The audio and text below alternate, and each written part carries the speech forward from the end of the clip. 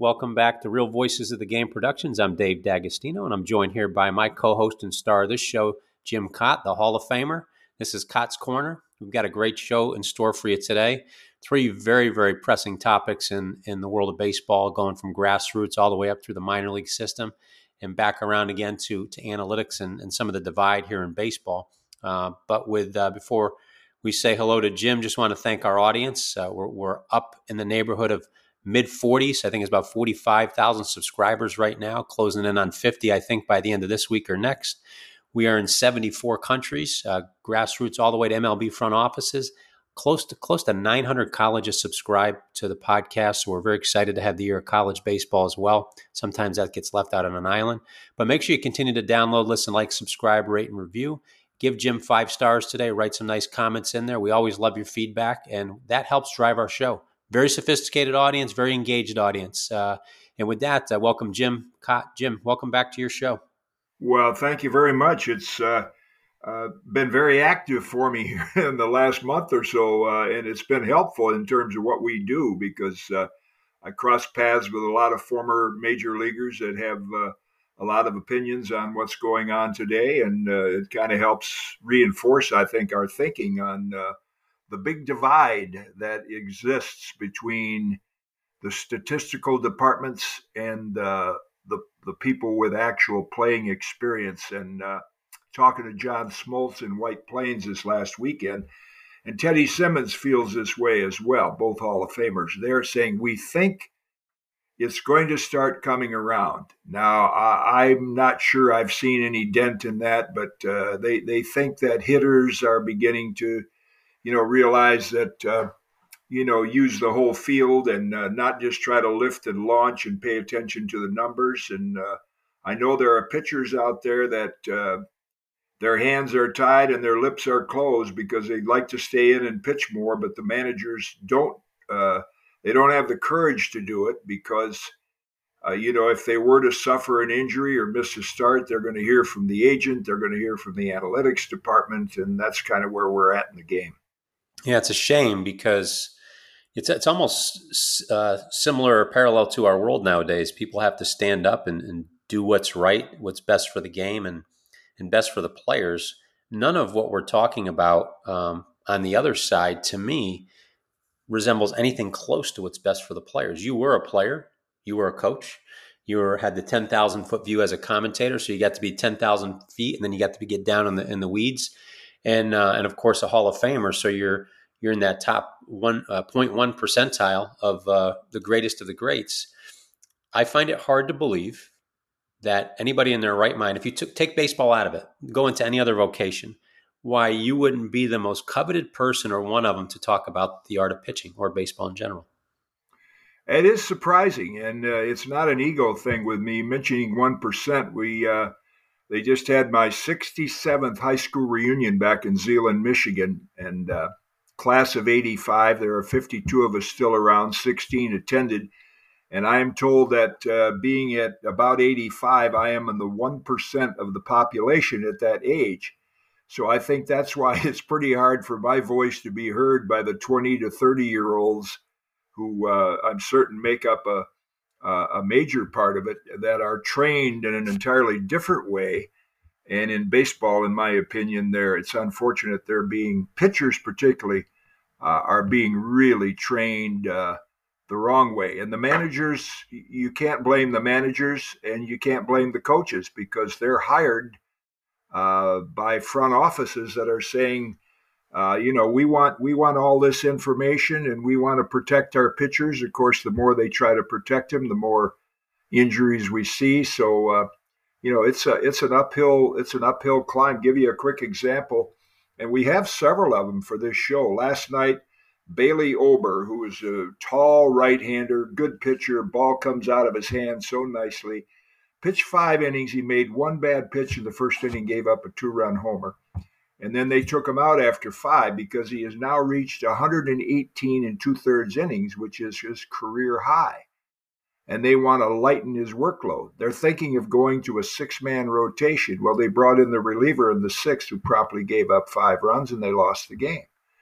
Now, Bailey is very capable, as any of the other pitchers are, of pitching longer than that. But instead of finding ways to limit their workload, they should begin to look at ways that they can help them increase their workload. So a Bailey Ober could pitch 7, possibly 8 innings and turn it over to your top high leverage relievers the last 2 innings. And that's what we're up against, because they think that and what their reasoning is and what their information is, I really don't know, because they don't talk to us. But that's what's kind of sad when I pick up the box score and see these various pitchers that go 6 innings, pitch well, take them out, they lose the game. And we're just not training them to pitch longer. You can't expect, I've used this analogy before, if you have a top-notch thoroughbred that you think might be capable of winning the Kentucky Derby, he's got to run 1.25 miles.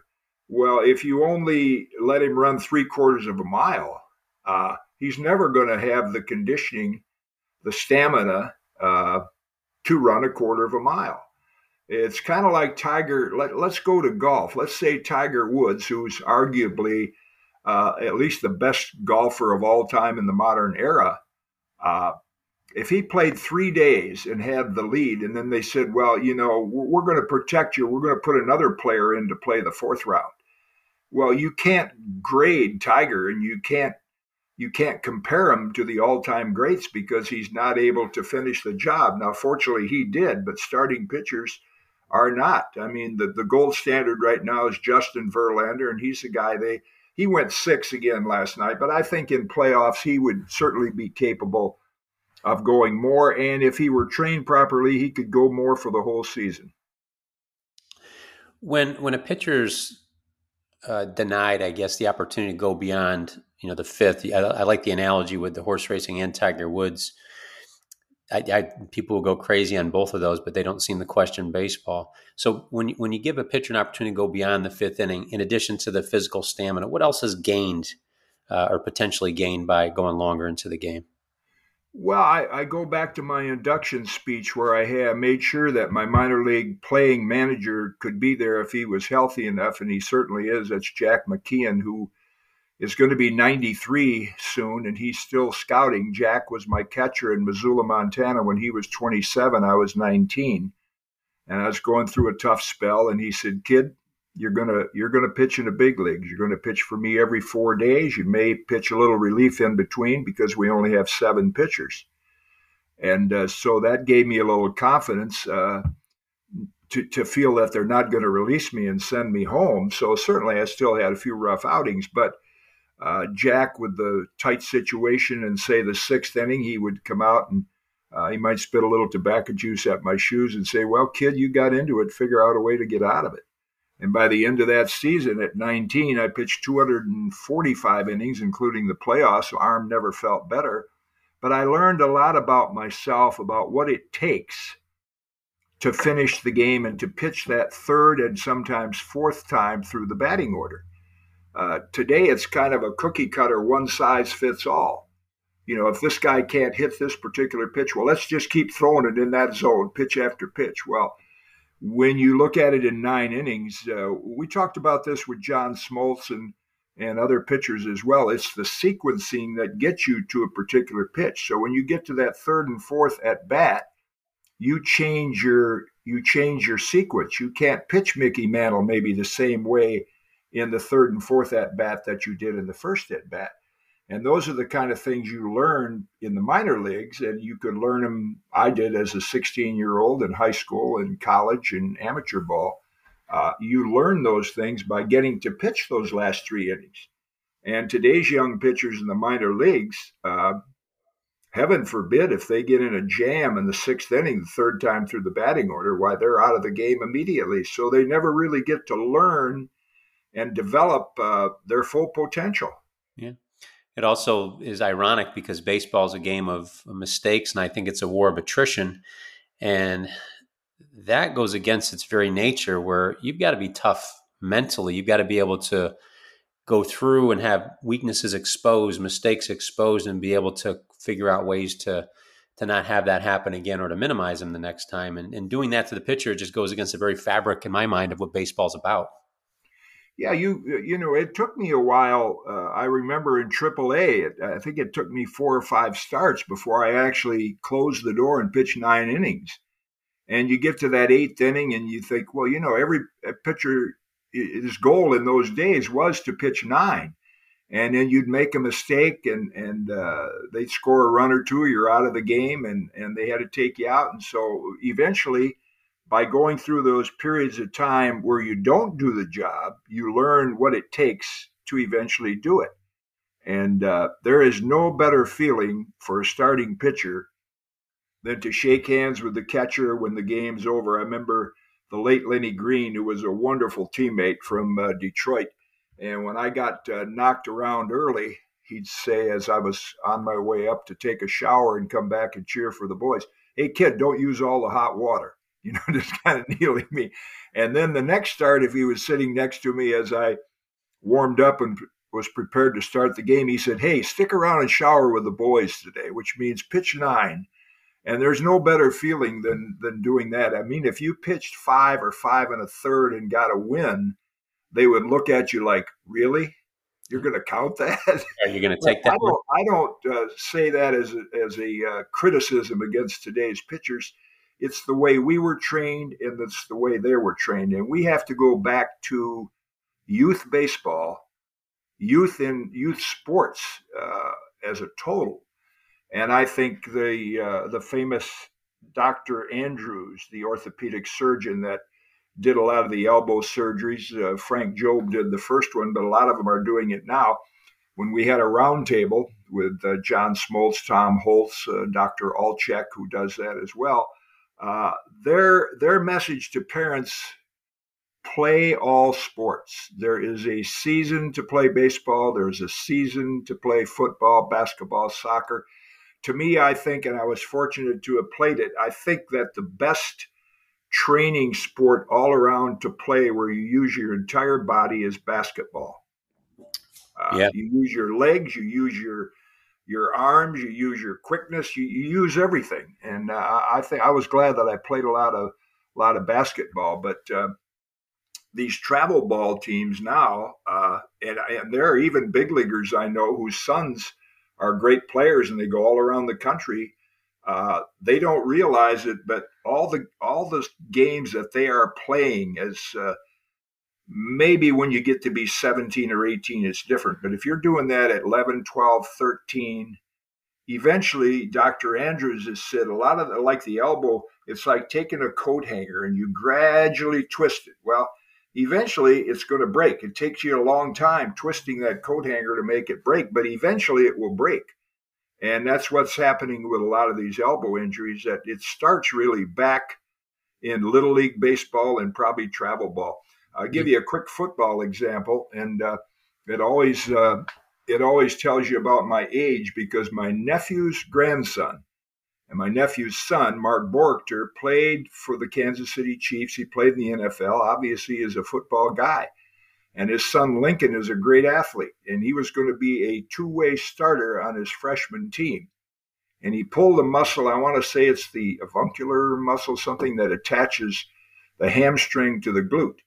And he's going to miss 2-3 months. I just wonder when you hear that, because I never heard of it when I was injuries like that when I was a 13, 14-year-old. I wonder if that's an example of pushing kids to run too hard, run too fast, play too hard, whatever it is, to kind of overload that skeleton that's not completely developed yet. Oh, I think you're on the right path with that. And I have children about that age right now, 15 all the way down to 10. And my wife and I, both former college athletes, me being a former professional athlete. And I laugh at the kids and parents when they ask me the question, two questions. One is, should we specialize? And I laugh at a young kid. I was fortunate enough to play 2 college sports for 4 years. My coaches never wrestled over me. They worked it out. I was able to manage both physically and mentally. And I still haven't chosen a sport. And I'm 50 years old. And certainly these young kids aren't mentally mature enough or physically mature enough, as you're pointing out, to do that. The second thing they ask me about the sports is they watch all this stuff on YouTube, whatever the social medium is they're watching.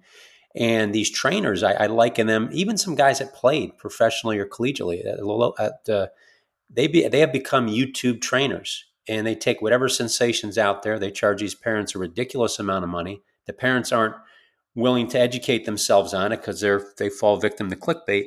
And they're trying to train these young kids at a young age, physically and mentally, like an 8 to 9 year pro player because Aaron Judge does it or Ken Griffey did it. That kid's not Ken Griffey, may never be. And I agree with you. The multi-sport athlete is waning. And I think as a result, you're seeing some of these injuries like you saw with your nephew's son. And again, I don't know, I'm not there, but it sounds, I don't even know what that muscle is. And I think I'm fairly educated, and I've never heard of such. Maybe when a sprained ankle, a jammed finger, that's about it. But bloody nose. Lincoln plays other sports too, but I think that's a question of maybe too much too soon. The diverting just for a moment, and then I want to get back on some ideas for youth baseball, but. Ben Ruta, R-U-T-A, was a minor league prospect with the Yankees, and he just came out with quite a splash in the New York Post saying that in the minor leagues he didn't learn anything about the fundamentals of baseball, how to bunt, situational hitting. All they did was look at numbers, exit velocity, launch angle, and he said he thinks that's one of the big issues in the Yankee minor league system is that they're not developing baseball players. And see, if I could dial the clock back and say I was in my 30s and had the kind of experience that I had, and I was coaching a youth team, I would make sure that each of the players got a chance to play different positions, to play the outfield, the infield.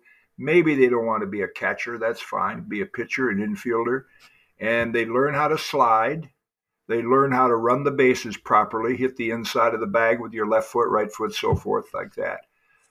They would learn that at a young age. And then if you're a pitcher, I would challenge you to pitch 3 innings and never strike anybody out and never throw as hard as you could. And see if you can get that's what we'd call inviting contact. That's why I always said a perfect game for me was 27 pitches, 27 outs, 27 ground outs or fly outs. And get the mindset on challenging the hitter, daring him to hit it instead of being afraid he's going to hit it and try to strike him out.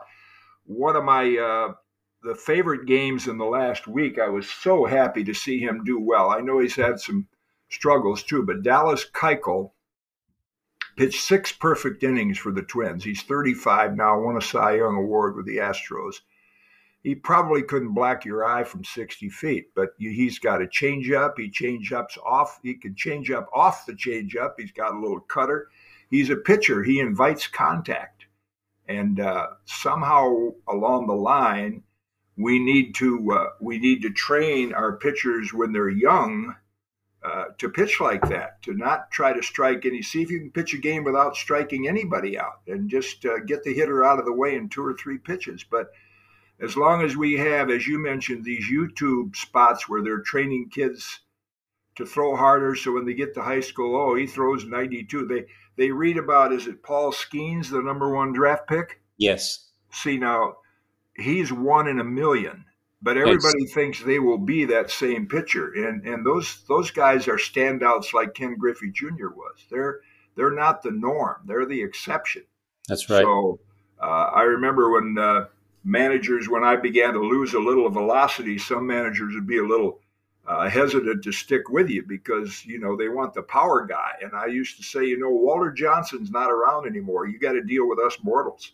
We don't pitch like that, and it's a hard thing. It was a hard thing to sell the latter part of my career, but it's even harder now because the propeller heads up in the office, that's why I saw the White Sox just dismiss their general manager and executive VP of baseball ops, Kenny Williams, but there have been no managers fired this year. And I think there's a reason for that the manager would turn around and say, well, what are you firing me for? I'm just listening to the information that they hand down to me and playing the game accordingly.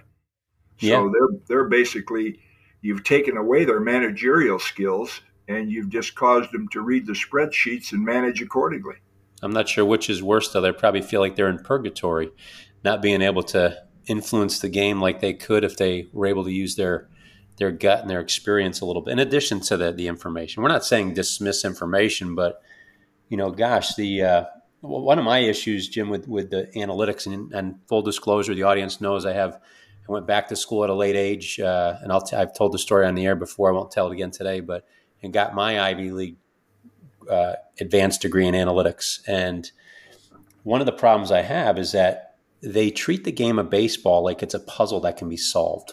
And that is not, if you're going to use analytics out there, that is not how analytics is designed. That's how they're using it today. Baseball is there's so many possibilities out there that it can't be solved. And it should be treated like a mystery where you're identifying critical factors, having conversations about it, more about English language, speaking, storytelling, talking with one another, rather than using it as an absolute number. And that's probably what Ben Ruta was getting at a little bit too. I mean, I think it took the baseball world a little bit back because somebody spoke up. That was so recent as a player, but I don't think people were surprised with what he said.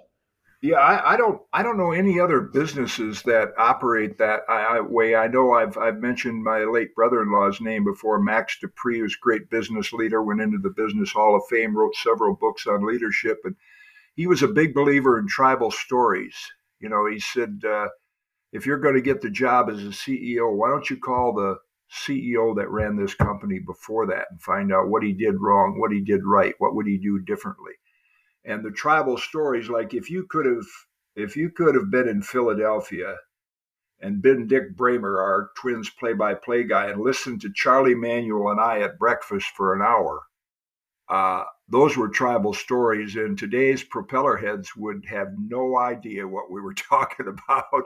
And then when I'm at these collectors show, like Jonathan Papelbon was at this one, John Smoltz, Big Poppy, myself, we were all at the same table. And we start, telling those tribal stories. Well, we did those while we were still playing. When the game ended, we'd sit around, this particularly as I got into my Phillies years and Cardinal years, we'd sit around a table and we'd look back at the game. And, if it was a young pitcher like John Stupper, who's always been so, it's always humbled me when he talks about how much he learned from me and went on to coach for Yale for 27 years. But we sat around those tables and just talked about what we did, what wrong, what we did right, game situations. And, those are tribal stories that you learn from. And I don't know any other business that's turned its back on that like baseball has. Do you think it's? And I don't know when it's when it's going to change, but I wish it would. Like I said, John Smoltzy and Teddy Simmons, they think it's going to come around. I don't know who's going to be the person. Maybe when a manager gets let go or something, or really kind of vents and speaks out and says, "Look, I would have managed this a whole lot differently, but they're paying me good money, and I had to listen to the guys upstairs, and it didn't work as well. Look at the Yankees are going through right now. I don't know what in the world the answer to their problems are." Yeah, I think Joe Madden came out with his book and kind of laid it out there. I almost think it has to come full circle where we're seeing some of these players get into ownership right now, where they've got to be at the top of the heap to make some decisions that benefit players. Because a guy like Alex Rodriguez, for instance, he obviously does not believe in what's going on from a hitting standpoint. And I'm certain he would agree with you from a pitching standpoint, even though he's not a pitcher. I'm thinking it's going to take guys of that stature who have made that kind of money to buy into ownership and start making the change top down. I ask you, and you may not have an answer to this. I struggle with it myself. And maybe it just doesn't matter because they're both the same. They both come up with the same result. But do you think it's ignorance or arrogance as to why as the propeller heads, or as Kevin calls them, the nerds, won't Won't just I think it's more arrogance. I think that, and that's why there's no dialogue between us. These are just rumors, but I've heard stories where they will go to, say, a pitcher has talked to a former big league pitcher, and there's stories where they actually go, look, don't listen to what he's got to say anymore. We do it differently now. We do it better. So I think it's more arrogance. I have never had anybody ask me how I conditioned my arm in spring training, how I thought about different situations. I mean, here I am, a representative of the Twins, and pitched in their organization for a long time. I think started more games, had more innings, et cetera, than anybody. I have never been approached. The only, I think I mentioned this before, the best dialogue I had when I went to spring training, I think it was, last year, was with Kenta Maeda's interpreter. We were in the small little part of the locker room together, so our lockers were almost next. And he started asking me about my arm in spring training. How'd you condition your arm? And then he, in turn, in Japanese, talked to one of his coworkers right next to me there. And I said, man, this is pretty interesting. Nobody has. I told him what I learned from Warren Spahn and Robin Roberts and people like that. But those conversations are few and far between. And I really think it's arrogance. When you see clubs hiring Dick Bramer, for example, gets on the plane with the Twins, there's a traveling party of about 80. He said there's about 30 or 40 of them. I don't even know. They might have 10 trainers and 15 analytics guys. And they say, well, analytics helps us win. They think, Rob Manfred told me that. He said, they really think that analytics helps them win a couple of games a year. And I said, well, the one team is using it to win 2 games means the other team, they got the same analytics. They're losing 2 games. yeah. So it's still, it's still the same. Can you execute? And, I think for all the games the analytics department thinks they gain, they're probably losing by not teaching their players how to run the bases, how to bunt, how to do the fundamental things, particularly the thing that stands out. And I was actually talking to Dallas Keuchel about this because he's won a few Gold Gloves. Pitchers these days are in no position to field the ball. There are more hits that go up the middle. Now, I should say in years past, because I don't watch much baseball anymore, but I read the stories of the pitchers that are getting hit physically, and some serious. As Tanner Houck, I think, just came back and pitched a little last night, but he got hit in the face. There's some serious injuries, but they don't spend enough time with those kinds of things, the fundamentals that will help you win games, rather than looking at the computers and the spreadsheets. Now, I want to ask you a question about youth baseball because you're so involved in that. In Little League, in the Little League World Series going on right now, we see a lot of these pitchers that are they're overpowering kids. So instead of having youth baseball, having it determined by what age you are, wouldn't it be good to have it determined by what size you are? So if Johnny here is 14, but he's already 6'1" and 100 and whatever, he probably could pitch up an age group. And then you've got other kids who just physically aren't there yet, like throwing the ball in from right field or whatever. We'll keep them down at the lower level. So it seems to me if you did it by size instead of by age, you'd have more level playing fields. Yeah, no, that's a good point. I think maybe a marriage of both, where they do that in Pop Warner football, where they do, yeah.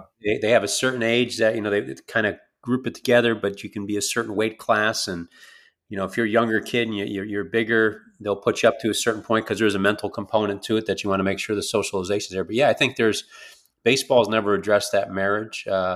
Basketball, actually, I put a funny post up there with an actual picture of 2 games on Facebook. I got asked a question about kids playing up and down, and I put a picture of a 6'5" supposed 11-year-old and dunking in a game over like a 4'1" 11-year-old. And yeah, I think those are things that I don't think youth sports takes into account, because there's so much over legislation on the silly stuff.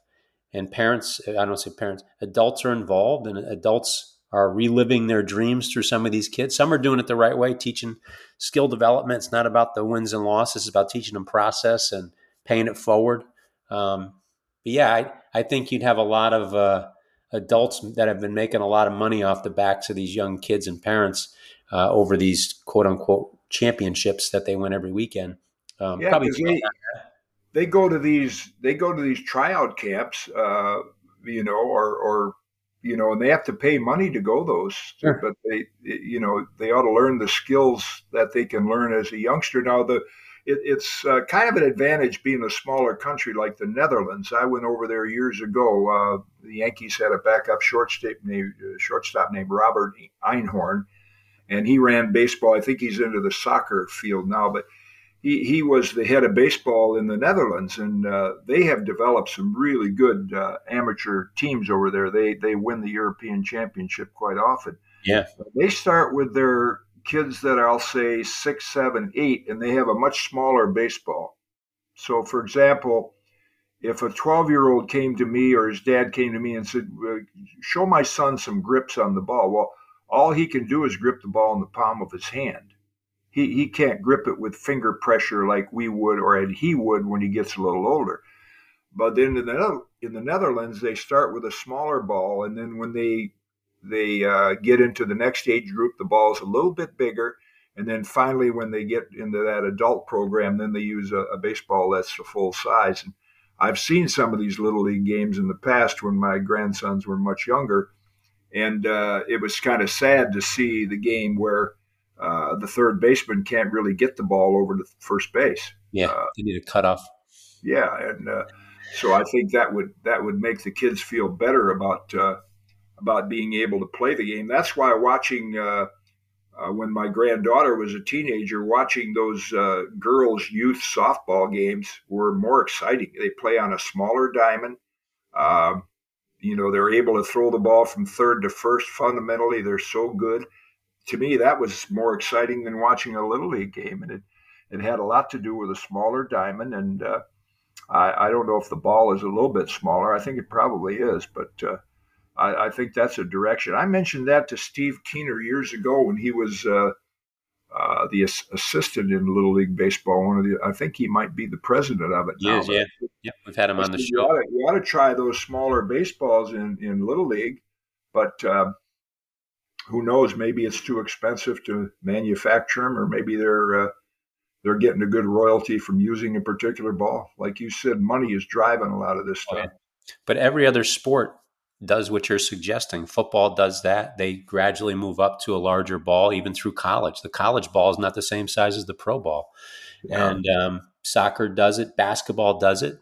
Basketball is using a mini ball, then 27 and a half, then it goes to 28, then it goes to 28 and a half. I mean, it gradually moves up to the pro ball. So these kids, they're doing it in every other sport except for baseball. And you look at these arm injuries and how much of it starts at that young age where they're kids are resilient. They'll learn how to compensate. If you give a kid a ball, he's going to eventually figure out how to get it to first base, but it's not going to be properly thrown. I agree with you. I think that is a tremendous idea that should be pushed. I know Jim Rooney's talked to us about it before. Jim's a host on our shows with the Brewers for a number of years as their pitching coordinator and scout. And he is heavy into the mechanics of baseball, and he scratches his head at the same thing you just mentioned. Yeah, and people might be saying that are out there saying, well, did you use a smaller baseball? Well, I didn't play organized baseball till I was 15 or 16 years old.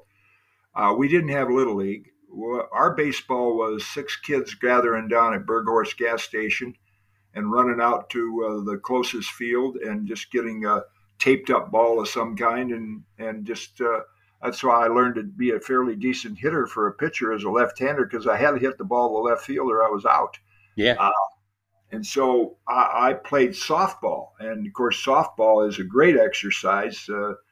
Just as a side story, Denny McClain, the year he won 31 games for the Tigers back in '68, he bowled all winter. And I used to bowl in the winter. That's a great exercise for pitchers because underarm, if pitching were natural, we'd be walking around with our arms up above our head. And so it's unnatural once that arm comes up over your head. But pitching softball or bowling or when I go out and hit golf balls, you can do that for a long period of time and you're not going to suffer any injuries. So I was lucky. I pitched a lot of fast pitch softball till American Legion ball came along. And then I was, at least my hands were big enough then that I could grip the ball properly.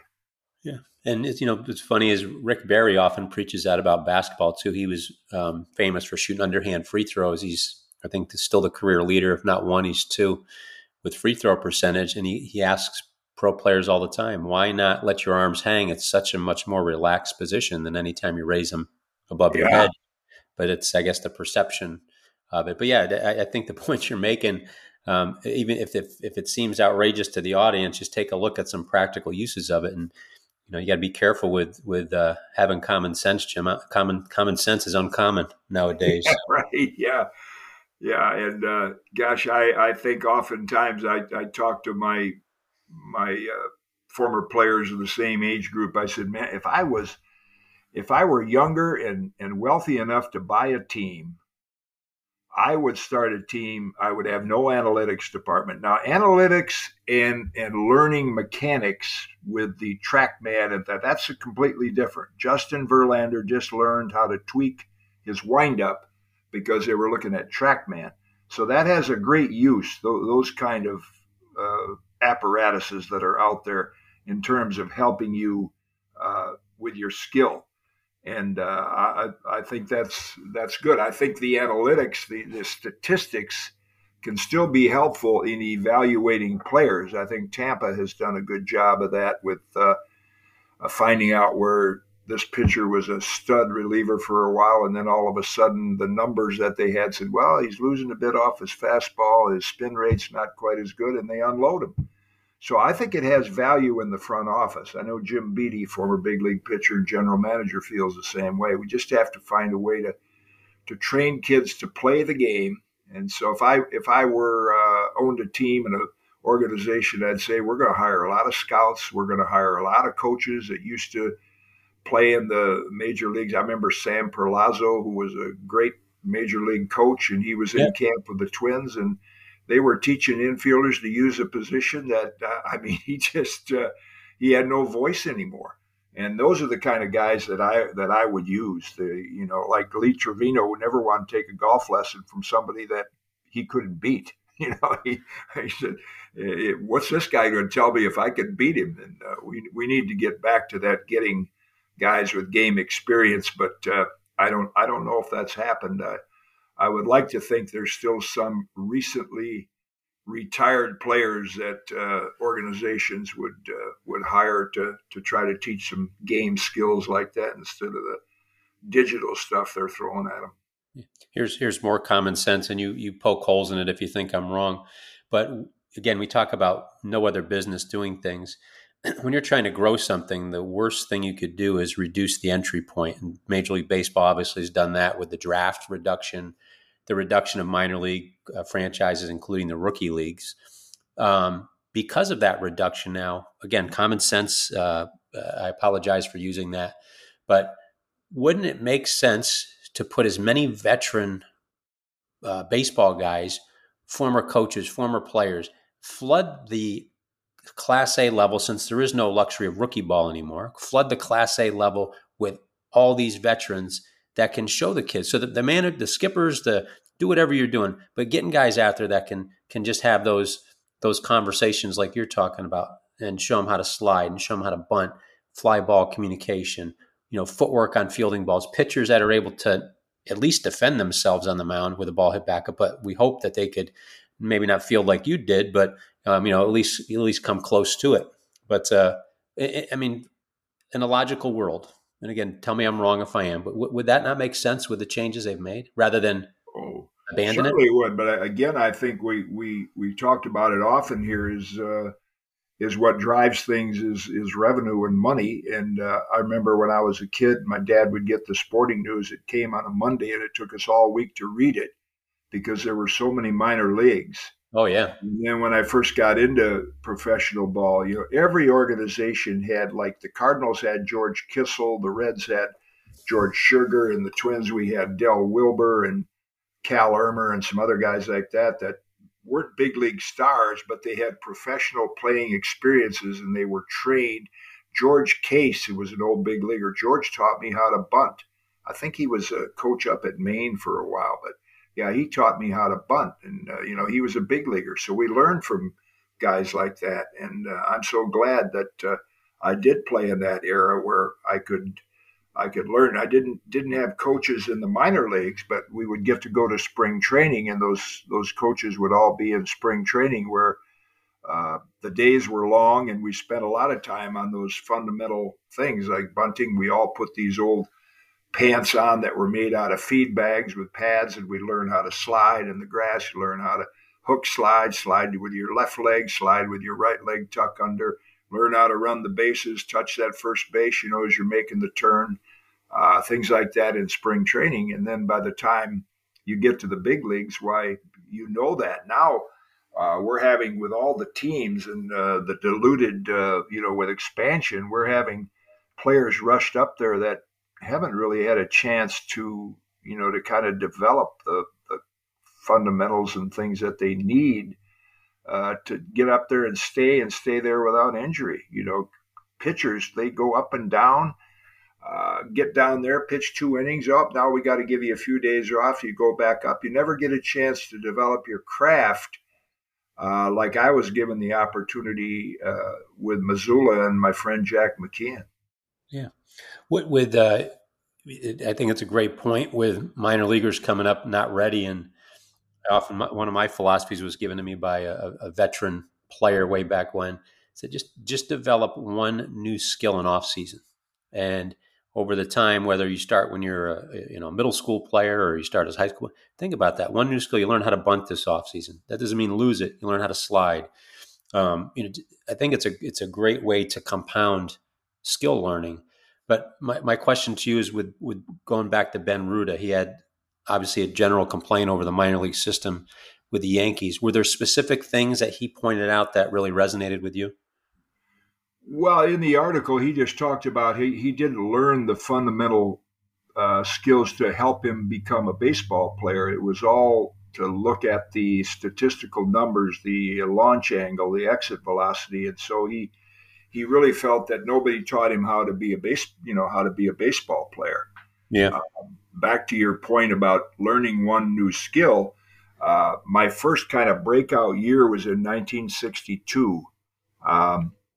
My record was 18-14. Now, we lost a lot more games. If you look at the top 15 winners in Major League history, pitchers, they're also the top losers because you didn't get taken out after 6 innings. You stayed in long enough to probably give up the winning run. So I was 18-14, had quite a few complete games and shutouts, and feeling pretty good about myself. And Eddie Lopat, pitching coach, said to me at the end of the year, kid, you're going to have to be twice as good next year to be as good as you were this year. I think it was, it might have been even a year. It was sometime in those early 60s. And what he meant was I had to improve on something. You couldn't just stand still because now the hitters know you. You're going to face those same hitters again next year. So you either have to, say, improve your curveball or maybe add a pitch or get better control. So that was a challenge for me during my whole career for 25 years, is every year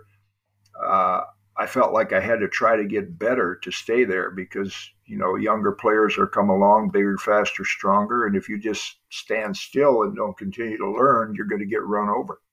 Yeah, and I think that's a great message to the kids in our audience too, and not well the adults as well, because they need to foster an environment that's around that, whether it's youth baseball all the way up to, as Ben Ruta was talking, the professional baseball system. Now, I got a question for you as a competitor, and obviously you competed at a much higher level than I did, but in terms of the way analytics is used in the game, and I want to put you in the seat as you're back in the day as a pitcher. I always see learning and competing like a wave. It's stress and it's undulation. Stress, undulation. See that big wave crashing down with that energy, and then it's got to have time to kind of pull back. When I am in deep competition, or when I'm in that competitive mode, I'm trusting my gut. I'm letting my body do what it was trained to do. You're relying on that subconscious. Everything's already been built in, And you don't fall to the level of any numbers or expectations. You fall to the level of your training. And then when that time is off, I always set some time aside after competition, whether it's a game or even as a coach, I did it, or it's an off season. That's the time to learn. That's the time to sit down and take a look at some things and develop that one skill. Now that's my limited point of view on it. That's kind of how I took learning for me, and I've kind of adapted it to the players I work with and my own children.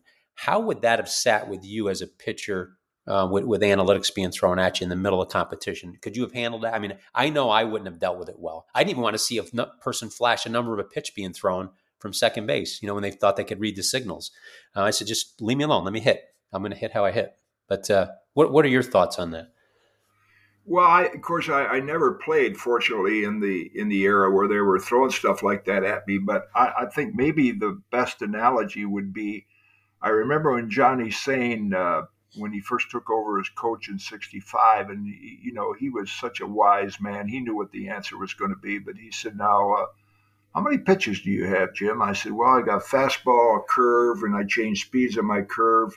We hesitated to throw a lot of sliders in those days because it was taught like you're turning the knob of a door, and there were several elbow injuries to young pitchers. So nowadays they call it a sweeper. While the Yeah. sweeper's been around for 100 years, it's just like Smoltzy and I were talking about that. It's faster than a curve, but slower than a slider. So it's kind of a fast curve.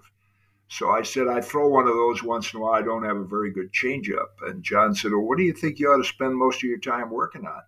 Well, the logical answer for a young, inexperienced pitcher like me was, well, I guess my changeup and my slurve. No. If you throw your fastball 70% of the time, then spend 70% of the time throwing your fastball on your time in spring training and between starts, because you want to be able to own that pitch. So if nothing else is working that day, my go-to pitch was a moving fastball down and away. I faced mostly right-hand hitters, and I wanted to get ground balls. So I wanted to know in a clutch situation that I could trust that fastball. There are more game-winning hits, and it's been going on for years, on bad breaking balls late in the game, because nobody trusts their fastball because they probably don't have the command of it that they should.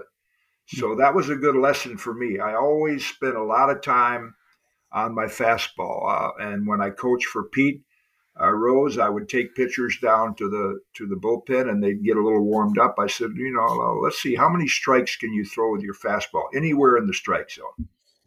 And I remember one pitcher, he threw 2 or 3. I said, well, you're not even a one-pitch pitcher yet.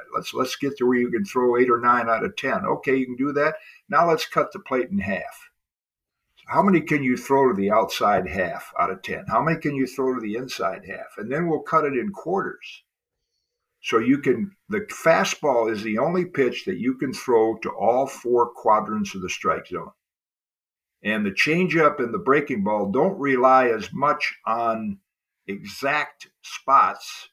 They rely more on the break or the change of speeds. But the fastball demands, if you have an elite one, like say a Justin Verlander or a Max Scherzer, they have not only great stuff, but great command. But you want to have command of that fastball. So in 7th, 8th inning, got tight situations. I learned the hard way a few times. I thought, well, now's the time for a breaking ball. Boom. And then Johnny would say, remember, best pitch in those late. And Dusty Baker, when I first saw Dusty, we talked about what's the toughest pitch late in the game to hit. He said a well-controlled fastball. And so that was kind of where I spent my time. Yeah, it makes sense. I think it's, again, great message to our young audience out there when you're throwing bullpens. The only way to work on your craft is to work on your craft on the mound.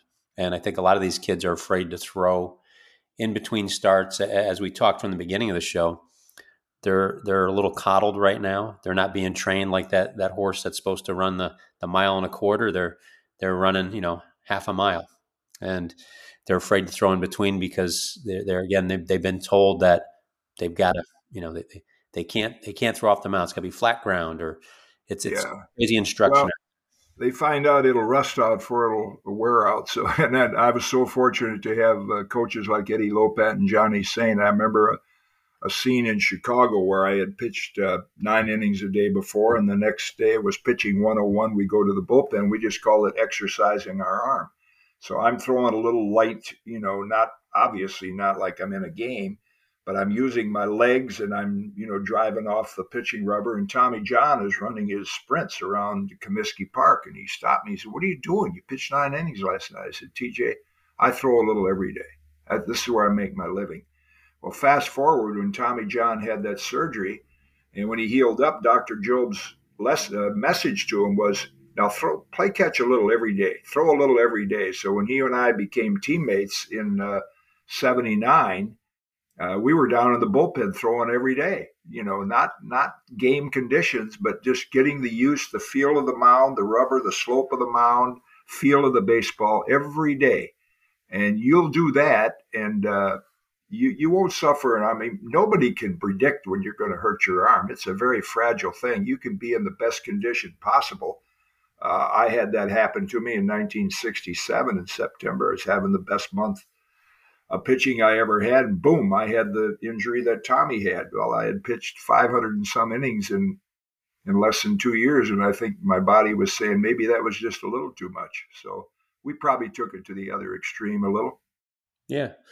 Well, you develop some intuition though along the way, I would imagine, where you now felt what was the extreme for your body the next time around. I think that's being missed today. It's being lost on our young kids climbing the ladder to the big leagues. But we've kept you close to an hour today. What haven't we covered? What do we want to touch on, retouch on? What do we want to leave our audience? I think just what we talked about it the last time. We're entering that month now where it's September baseball.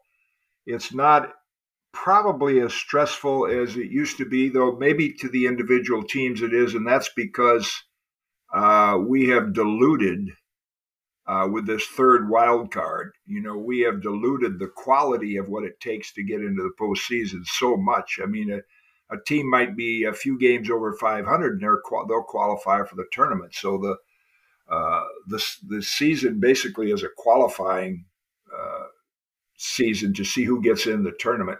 So I think for me, it's going to be interesting to see how Baltimore, Texas hasn't been there for a while, though they have a lot of veteran talents, but just to see how some of the young teams, like Baltimore in particular, they have so many talented young kids. How are they going to handle September baseball when they wake up and all of a sudden, wow, a couple more wins, we're going to the postseason, we're going to win the division. And that's just, I was so fortunate to be on, I think, five teams that, same teams, but we won over 100 games each of those years. And I think with the Cardinals, we won the low 90s. But it's such a different feeling coming to the ballpark in September when the finish line is there. And it's just a different stress and a different pressure. And that again goes back to the experienced coaches. Very few teams, some have coaching staffs that have no major league experience on their coaching staff. And that's where I think I mentioned maybe in our last podcast where Keith Hernandez said in '82, we got into September, close race with the Phillies and the Expos. And he said, "Man, this is a nerve-wracking time." And Gene Tennis and I said, "Yeah, would you rather be 20 games out playing out the season, or would you rather be where you're at right now? So enjoy it, embrace it. This is where you want to be." Yeah, no, I think well said. Now you mentioned the Orioles, young man having a great second year, Gunnar Henderson. Oh boy, he's coming on, isn't he? He is. I got asked this on Facebook, and I'm never usually stumped. I take pride in just being able to respond to every question. And I got asked by former umpire, currently umpires, but he's stepped away a little bit. And he just put my name on there. And I knew what he was asking. Gunnar Henderson had a shot to hit for the cycle. And his last at bat, he hit a nice poke down the right field line. All he needed was a single. And he hustled his rear end off to second base and got a double. And the whole dugout stood up with their hands like, "What are you doing?" Yeah. And I got asked, like, what would I have done in that situation? And I'd like to say that I would have played the baseball situation as it was and not stopped that first. But I wouldn't have faulted him if he did, I don't think, because it is such a rare feat. But I said the answer I'd like to say is that I would have taken the double two, but you really don't know until you're in that situation. Yeah, I think it's an example, and this is not critical. It's just the way sports world is. It's become more about me than about we. And I think in a normal game situation, a player, if he hits a ball down the right field line, he wants to go for a double. I'm glad he did that. Oh, he didn't even hesitate. He was moving. No.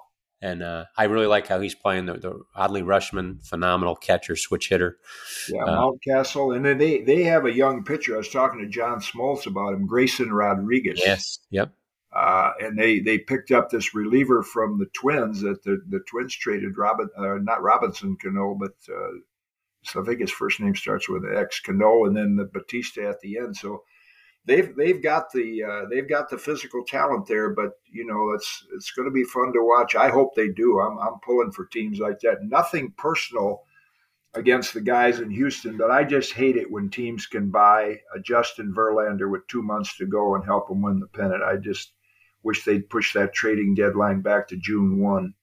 And then whatever team you have, most managers I played for said, I want 40 games to see where I'm at.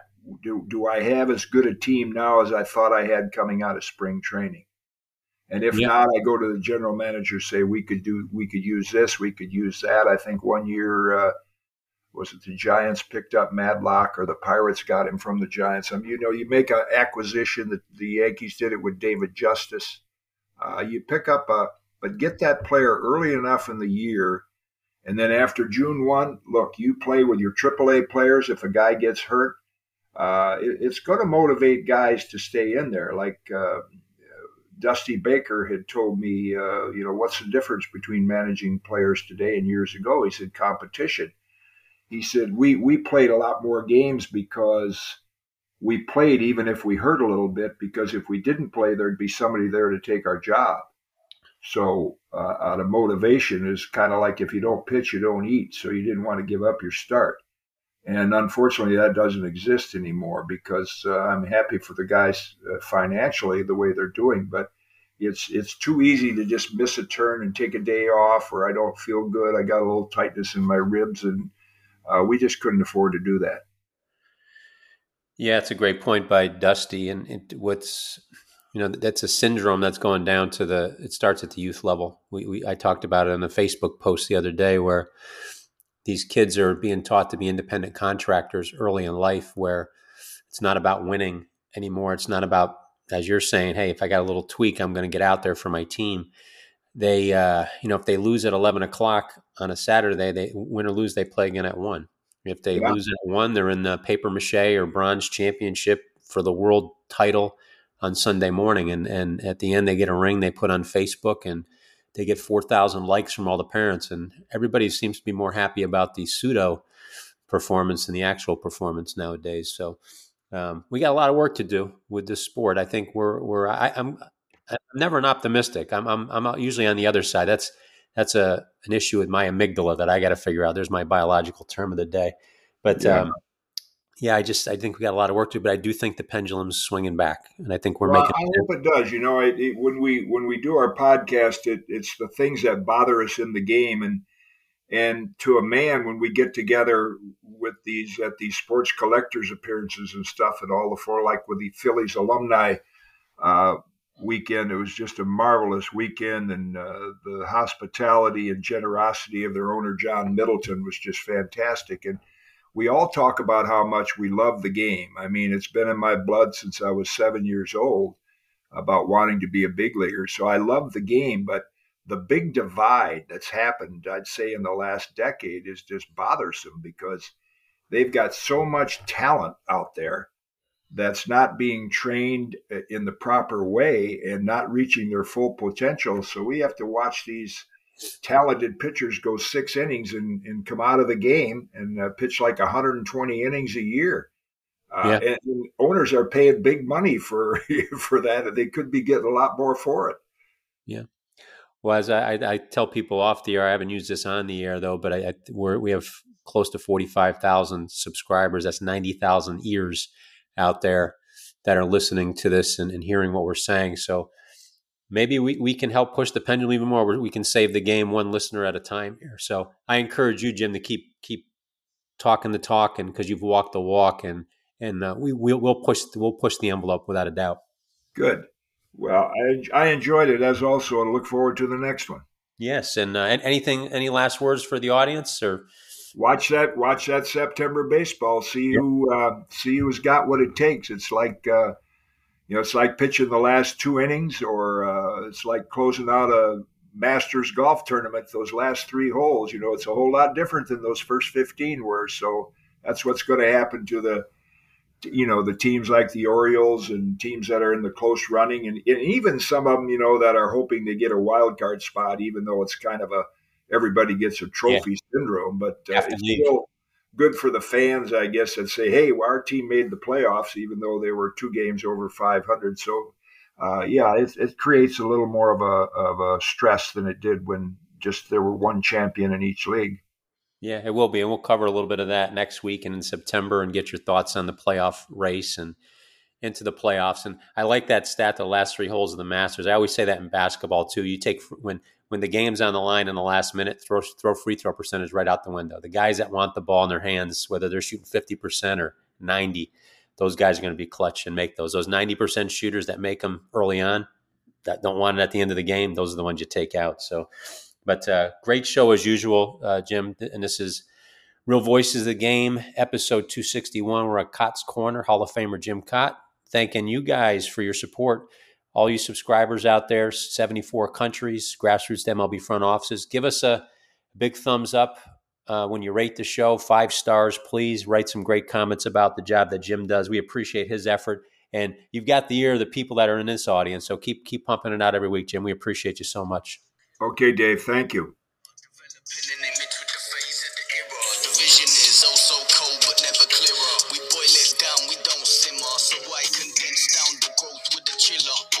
When I don't blow smoke with no mirror, fulfilling when it flow from the